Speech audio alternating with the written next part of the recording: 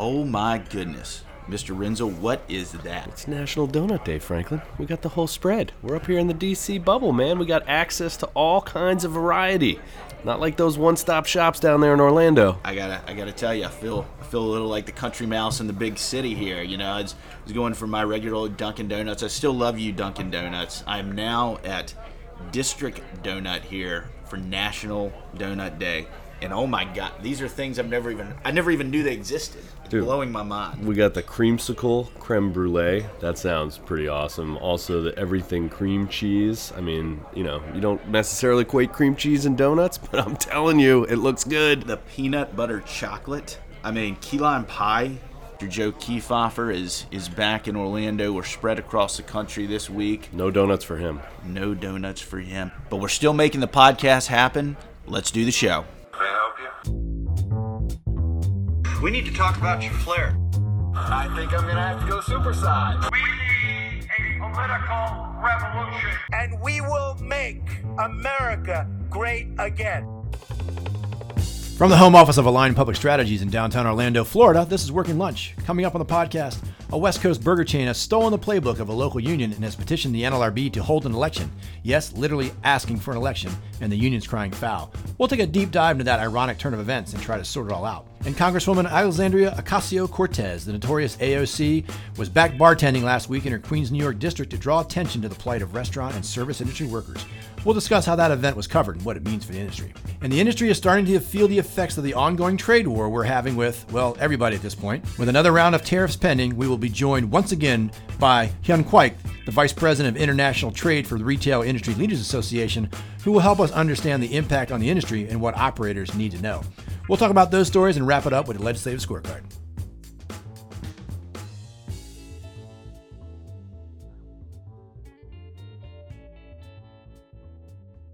Hi, everybody, and welcome to the show. I'm Joe Kiefhofer, along with my Align partners, Franklin Coley and Joe Renzel, who are both in the D.C. bubble this week, side by side in our nation's capital. So, Franklin, we've been watching around the office now for many months the union activity going on in the Northeast, particularly in Portland. The Wobblies. The Wobblies, and we've talked about this many times.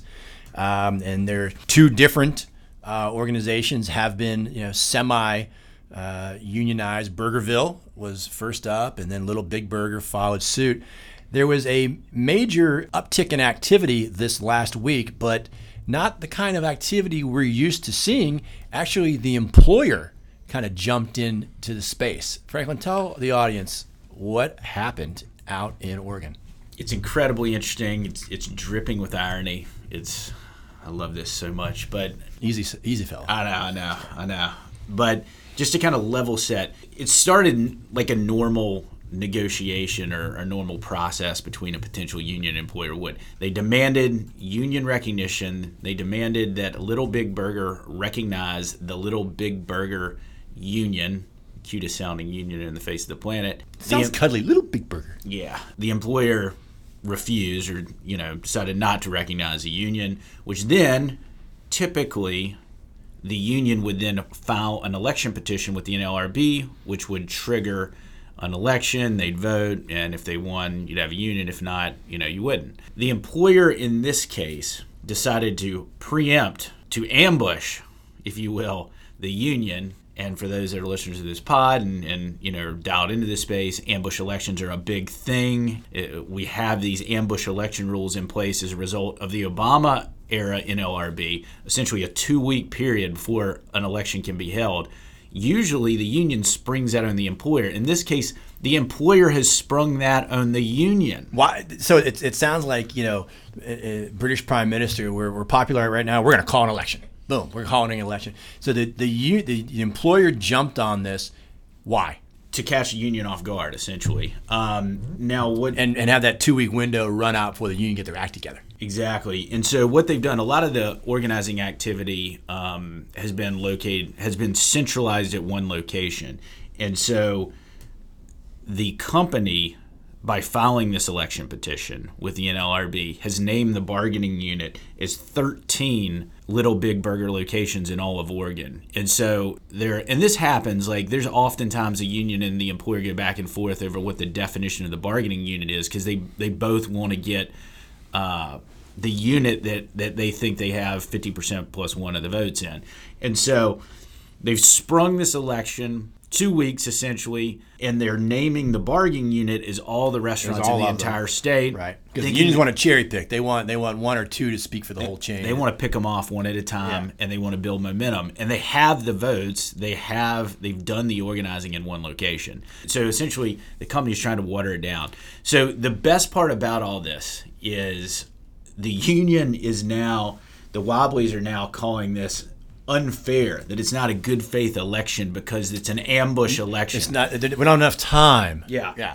They're arguing essentially what hypocrisy, irony. My favorite part of it is where these locations are, in and around suburban Portland. Many of the employees are students at Portland State, and the company called for the election during finals week at Portland State, where they knew a lot of their employees wouldn't be able to, be compromised, couldn't show up. I thought that was pretty. Yes, and the union is definitely crying foul over that. So let's talk about this for a sec.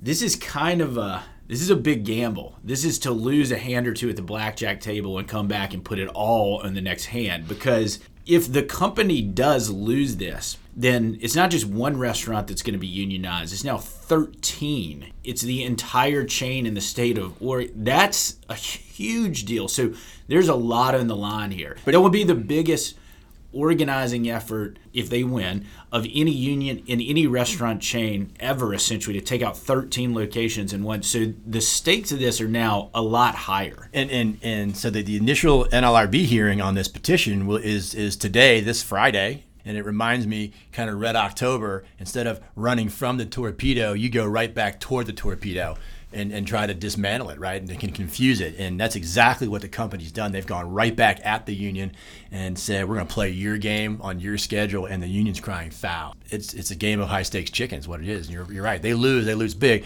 But remember, it's an NLRB hearing, and this NLRB, we can assume, might be somewhat more sympathetic to the employer perspective on this. Could you make that assumption, Franklin? We'll see how it plays out. So we will report back next week on how this went, but this is something people really need to watch, pay attention to. It's Little Big Burger. It's out in Oregon. 13 units are at risk of being unionized at, somewhat ironically, potentially at the behest of the employer. So something to watch.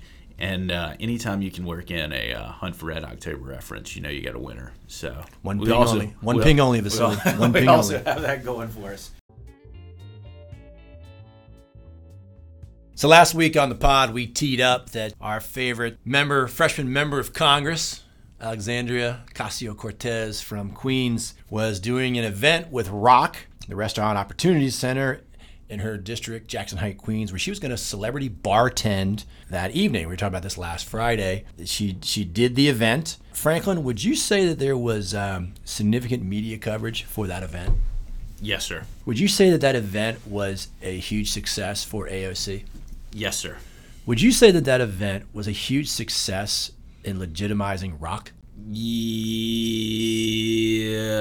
Yes, sir. Yes. Wow, that was painful. Not only listen to, but to watch your face contort like that. I think it legitimized ROC with the people that ROC already had legitimacy with. I don't know. I think ROC is, one of many countless groups out there elbowing their way, trying to get attention. And when AOC puts you on her shoulder and lifts you up like that and you get national attention, to me that elevated ROC. I think it was a very smart play for ROC. I think everybody involved in it's got to be very, very happy with the result. I mean, again, as I said to a reporter with Nation's Restaurant News, to me, she's not speaking to mid-America. She's not speaking to the Rotary Club in Kansas City. She's speaking to elites, and she wants to be the head of the progressive wing of the party, and she's speaking to an audience of progressives as they try to forward a national agenda and wrest control of the workings of the Democratic Party establishment. And that's the audience she is focused on. Yep, I agree with that. And this event was perfect. It was a home run for that audience. AOC doesn't give a rip about kitchen table issues in Kansas City. She cares about this audience. She's picking up the Bernie Sanders torch. She's moving the Overton window. I think she's more rifle shot strategic than Bernie Sanders. I think Bernie Sanders was trying to have a national conversation. She's having much more, I don't want to say localized, that's not the right word, but a much more strategic conversation with certain people. Weren't you the person who argued right after Election Day? Get this right, because I'm going to correct you. That I feel like Renzel and I said AOC had some staying power, and you argued that she would burn out quickly. From the context of being the standard bearer and the new flavor of the Democratic Party, I said it was a mistake that they should entrust that. It said more about the Democrats. They would entrust that mantle to a freshman 28-year-old bartender. Remember, you jumped all over me about being a bartender. And I do still think she will flame out. I think she will say something cosmically stupid, like a couple other freshmen have. It looked so like she far. was heading that path. She was the heading Amazon that thing. Yeah. And the Amazon thing, I think, sobered her tremendously. And the people most pissed off about the Amazon thing were from her own district. So I think Amazon was a huge education for her, and I think she has acted much more strategically since that episode. I bet you if she had a do-over, she'd play that differently. She's done well in kind of rallying the progressive left, and she's clearly become a figure of kind of hope and change, if you will, to tack an old catchphrase into a new figure. But she has become the personification of that young, I guess, millennial. She's in that millennial cohort. The young millennial, disenfranchised, passionate, fired up, change the world type person. She's got it. So you're Franklin Coley. You're the proprietor of Franklin's Bar and Grill in Hickory, North Carolina. What does this mean? Does this impact you at all? What does this mean to you? This alone doesn't mean much of anything, but this, put in the broader context of this drip, drip, drip and the one fair wage and the conversation around the tip credit and all the celebrity endorsements that Rock continues to get, whether it's AOC or what's her name, Amy Poehler, Amy Poehler? Yeah, Poehler and Danny Glover, and all this attention to what has been kind of the tip credit is a sleepy issue, more or less, but Rock has really been the one out there beating the drum, and it has gotten tougher, not only on minimum wage, but also on tip credit, to have conversations with policymakers in jurisdiction after jurisdiction. And this continues to elevate that challenge, and she will continue to elevate that challenge. So that's where it comes home to roost in God's country in good old Hickory, North Carolina, at the local tavern, the Hickory Tavern. That's where we go there. See that why I think it matters to the Hickory Tavern also is, in the bigger picture, is that as a result of last week, and sure there will be other events like that, the anti-entry-level employment model, the war on the model, I think got elevated in stature as it competes for airtime, not only within the Democratic, congressional party, but in the Democratic nominating process, as it competes for anti-Trump or immigration or, Russia investigation or abortion or whatever it is. It got a big boost in both those pools. The anti-agenda, service industry agenda, restaurant agenda, got a big boost. Yeah. A Green New Deal, whatever they're competing with for airtime, got a big boost last week. And if I were the proprietor of the Hickory Tavern, that's what I would be most, taken with, is like that war against me just got a little air in its sails, and that's not good for me. All right, we're here with Hun Quach, who is the Vice President of International Trade at the Retail Industry Leaders Association. We're going to talk about a few things having to do with trade today, Hun. Thanks for joining us. Thanks for having me. Absolutely. So we've got a kind of dynamic here that's been going on for a couple of years. Our listeners have been paying attention to it in the trade realm, where President Trump and the administration is using tariff policies and to encourage, quote unquote, better trade deals with some of our trade partners. Obviously, we've been focused on China. The latest is Mexico. I think we're finally seeing, from a political standpoint, some Republicans starting to be a little vocal about this. I think there's obviously a political landscape here, and I'm sure you have some opinions on that. So we want to talk about that a little bit, but then we want to get into kind of how this is going to affect consumers, restaurateurs, retailers, other businesses across the country that are, the majority of our listeners. So why don't you give us a few thoughts initially about kind of the landscape and what we're talking about? Sure. So no question that retailers, restaurateurs, basically the consumer, everything that a consumer is buying is going to be impacted by the tariffs that the administration has either imposed already at a 25%. These are goods coming in from China, or they propose to impose. This is a 5% import on product coming in from Mexico.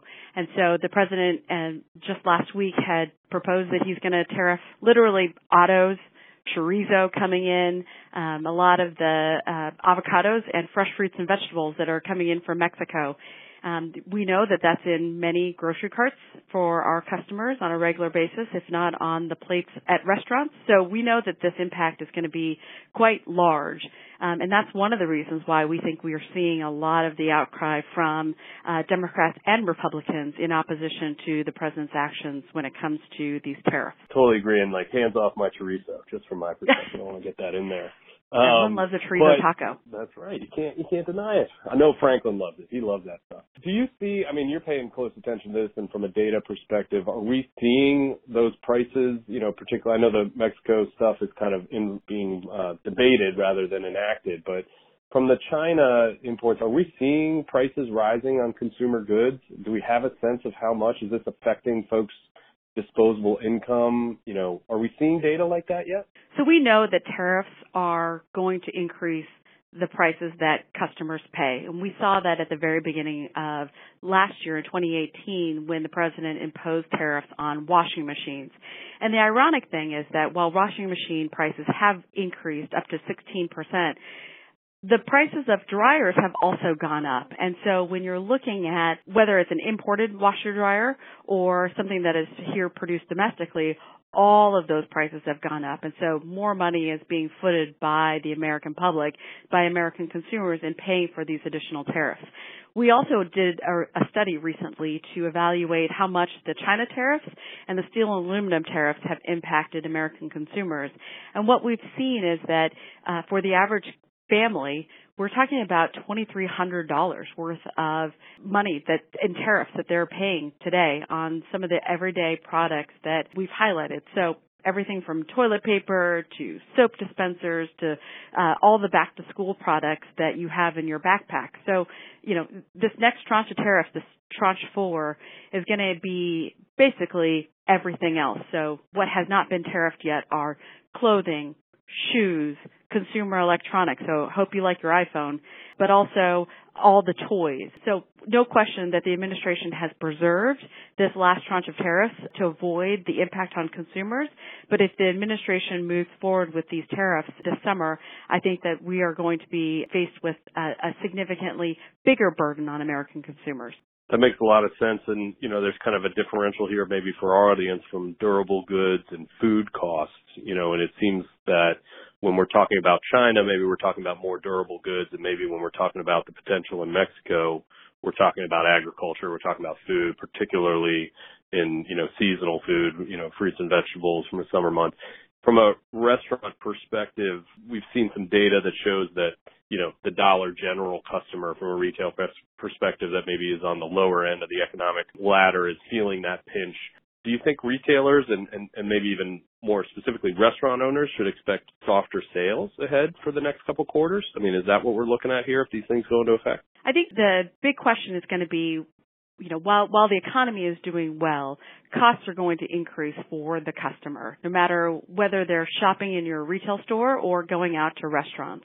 And so when you're looking at these tariffs and the amount of disposable income that American families have to buy some of these items, some of them are basics and some of them are discretionary items, they're going to get impacted. And so as more tariffs are put on the products that they buy every day, I think that is going to impact their decisions on whether or not they're going to go out and have that extra dinner out as a family.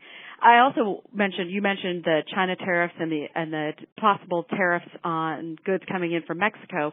I also want to make sure that your listeners are aware of the potential impact of tariffs of up to 100% on goods coming in from the European Union. And this is something that I just recently testified before the administration, talking to them about the potential impact that these tariffs would have on everything from seafood to my favorite jam to butter and cheese coming in from Europe. The administration has proposed about 300 plus tariff lines covering a couple thousand items coming in from Europe, some of our favorite brands that could be tariffed up to 100%, dealing with in this situation is dealing with the civil aircraft dispute that has been longstanding. Wow, I didn't know about that Europe stuff. That seems even worse potentially from an economic perspective.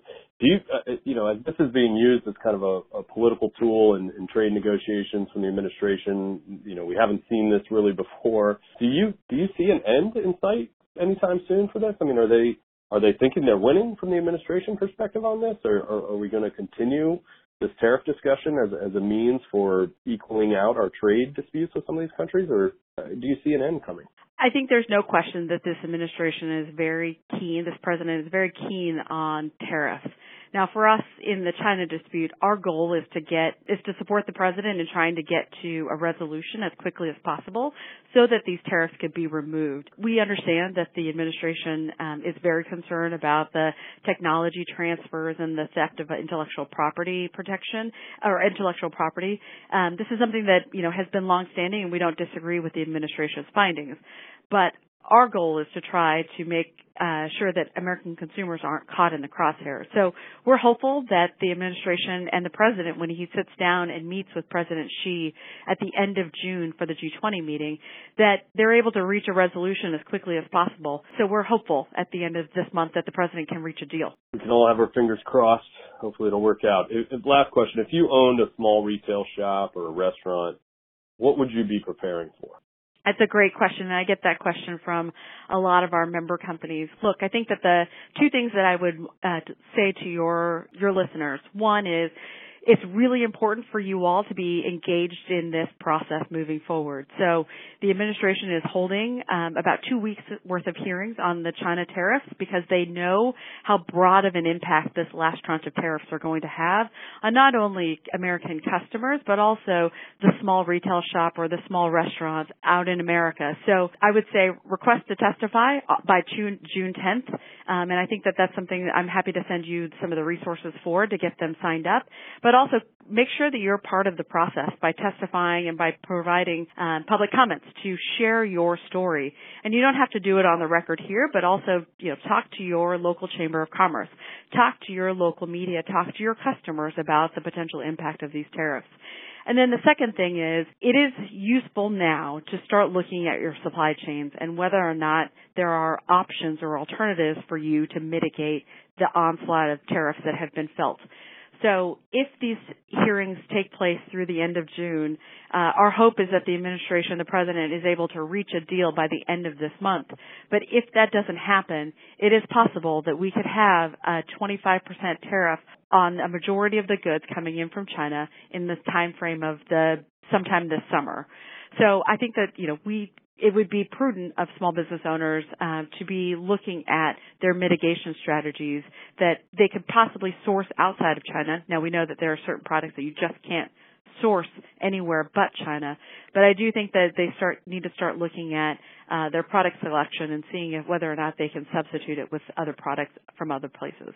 That makes a lot of sense, Hun. We thank you for your expertise. We might reserve the right to come back and visit with you later in the summer to see how things shook out and, with the effort trying to keep our listeners informed. But thanks for your time today, Hun. Thanks for having me. Now it's time for the legislative scorecard, where we go around the country and update you on the key legislative developments. Kick it off with wages, Mr. Renzel. That's right, wages. We'll start up here in the Northeast. I think the biggest one is Delaware, small state, but big news. They are moving kind of rapidly towards working their way through a $15 an hour minimum wage by 2024. This legislation is similar to previous cycles where they've not quite gotten across the finish line. They've been doing different numbers, but now they're at 15. Look, they adjourn at the end of June, so they got some work to do over the next couple weeks. This kind of came out of nowhere. There hasn't been a lot of talk about a minimum wage increase in Delaware. and then all of a sudden it's flown through the upper chamber, through the Senate, and we'll see what happens. That's right. And in Pennsylvania, I mean, this is something we've talked about a couple times. The governor keeps trying to push forward his fight for $15 an hour. He's got a bill on the table for $15 an hour by 2025, eliminating the tip credit, as well as eliminating local preemption, which we saw in Colorado this year. This is not going anywhere because in Pennsylvania you've got a Democratic governor and a Republican-controlled legislature, and they've pretty much vowed not to pass a wage bill. So we don't expect it to move, but important to keep an eye on it. The only reason we're reporting on it is some of the Republican leadership indicated that a small wage increase, that they would be open to that as a trade-off for getting a budget deal over the finish line. And then the governor came back and said he wants $15 an hour. So probably not going anywhere, but it's worth watching because there's been an indication that there may be area for compromise. Take us to New Hampshire. It could happen. Up in New Hampshire, we've been watching that state all cycle, and it's really kind of ebbed and flowed. They're in a last ditch effort right now. The House passed legislation to raise the wage to $12 an hour, but the House did make changes to the original bill, so now it's got to go back to the Senate for another vote. Kind of regardless, the governor has really threatened his veto pen on that bill up there in New Hampshire. So even if it gets passed, unless it gets some supermajority, it's probably not going to get across the finish line this cycle, and will be a political issue for the next election cycle, certainly. And then we'll go back out west to Nevada. Go west, young man. Go west. Could they just end this legislative session? I don't know what's going on out there. It seems like I thought it was over 2 weeks ago. Yeah, it should be over. I think they're pushing back the deadline here, and it's keeping alive this minimum wage bill, among other things. We're all over the place. We have the Senate's passed a $12 an hour bill. It's different than the House bill. It's got to go back through the House. The governor's interested in it. They just can't seem to get this thing over the finish line. At the exact same time, there's another bill that would put a constitutional amendment on the ballot, $12 an hour wage. Who knows what's going to happen? There's a lot of stuff flying around. It's just a question of can they get it sorted out before the final gavel falls. And we're going to have to stay tuned and continue to watch Nevada. And obviously you got a more supportive governor than you've had in the last several cycles. So if they do get something across the finish line, it won't get vetoed like it did before.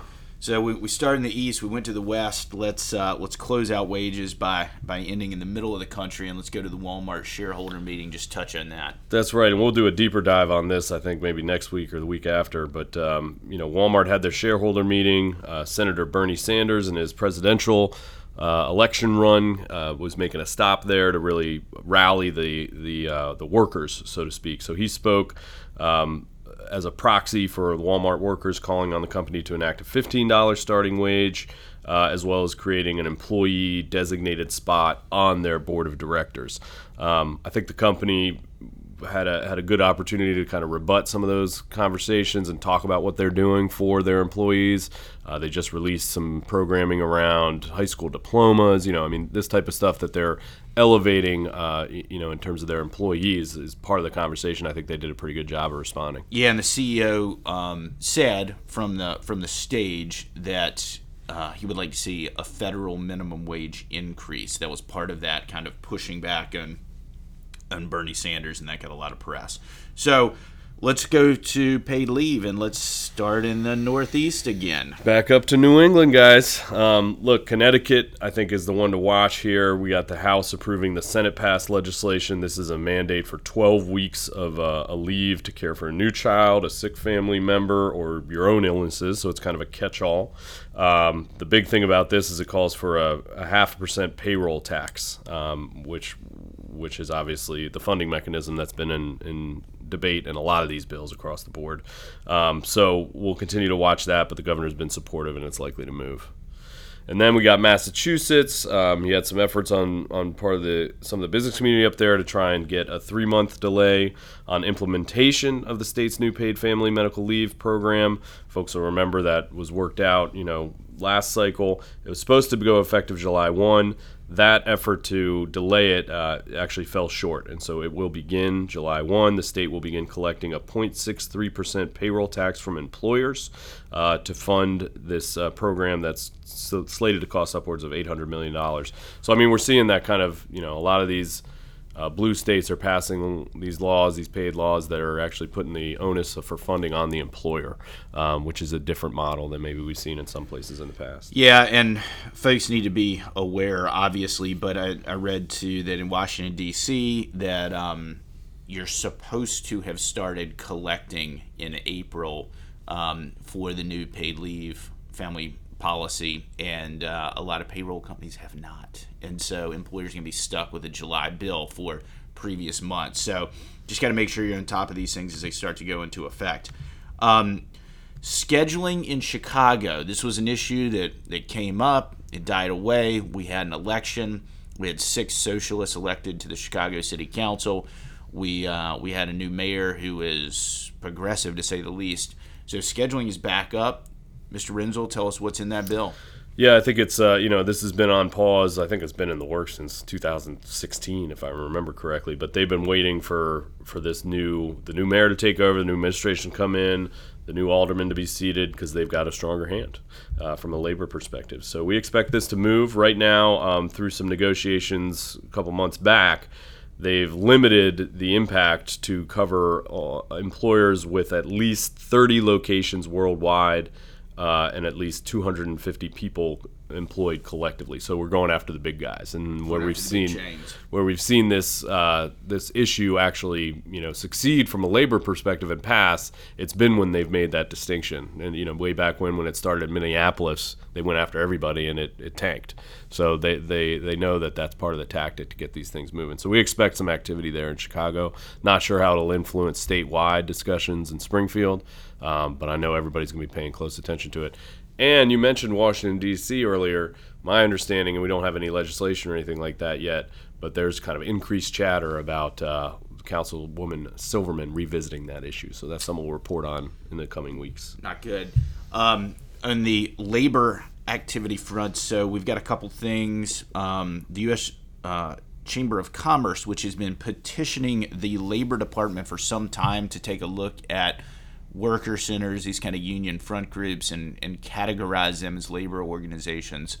They have now decided to take that fight to the NLRB. And so this week, they made a push and a petition with the NLRB to look at that issue and potentially do some rulemaking around it. So that's an important development. We'll keep you updated on that.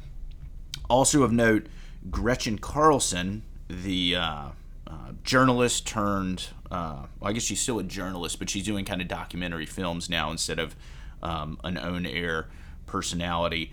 And she, if you'll remember, part of her leaving the network was involved in some sexual harassment complaints and all this. So she has now wrote an opinion piece for the Washington Post condemning McDonald's for their handling of sexual harassment within their workplaces. She has a big microphone, and that's a big, important name, kind of adding credence and credibility to what has largely been kind of a union-driven charge. And so it just adds a little more heft and credibility. Yeah, that's coming. I mean, that might be about McDonald's, but you could see that spreading pretty far and wide. And if brands aren't kind of stepping up their game to address these issues through internal policies, they might be next on the list. Yeah, no doubt. Speaking of next on the list, let's switch gears and let's talk about taxes, Mr. Renzel, and let's go to good old San Francisco. San Francisco. Yeah, in San Francisco, we've got contemplating a November ballot. Some of the council members, a November ballot initiative that would put a tax, a 0.1% surcharge on CEOs of companies who make more than 100 times more than their median employees. So this is the CEO tax pay ratio issue, a 0.2% surcharge on CEOs who make 200 times more. This is taxes that are supposed to be allotted to dealing with mental health issues of the homeless in the city. Obviously a big deal. They had their surtax, their gross receipts tax on big business to pay for homeless programs back last year, so they're doing it again. It's obviously a trend in San Francisco. We'll see if it spreads to other cities. And finally, closing things out, the franchisee, quote-unquote, Bill of Rights legislation that was up in Alabama and was really quickly moving through the process there and had a lot of important political supporters is dead. I suspect it will be back next year, and it will be another bruising fight. So that is it for the legislative scorecard. Thank you, Mr. Renzel. Been really nice up here in the DC bubble, living the high life, sipping martinis, munching on district donuts, having filet mignon lunches. I've enjoyed having you here in the DC bubble, Franklin. Please go back to Orlando now. Keep it warm down there, and we'll keep your bar stool warm up here.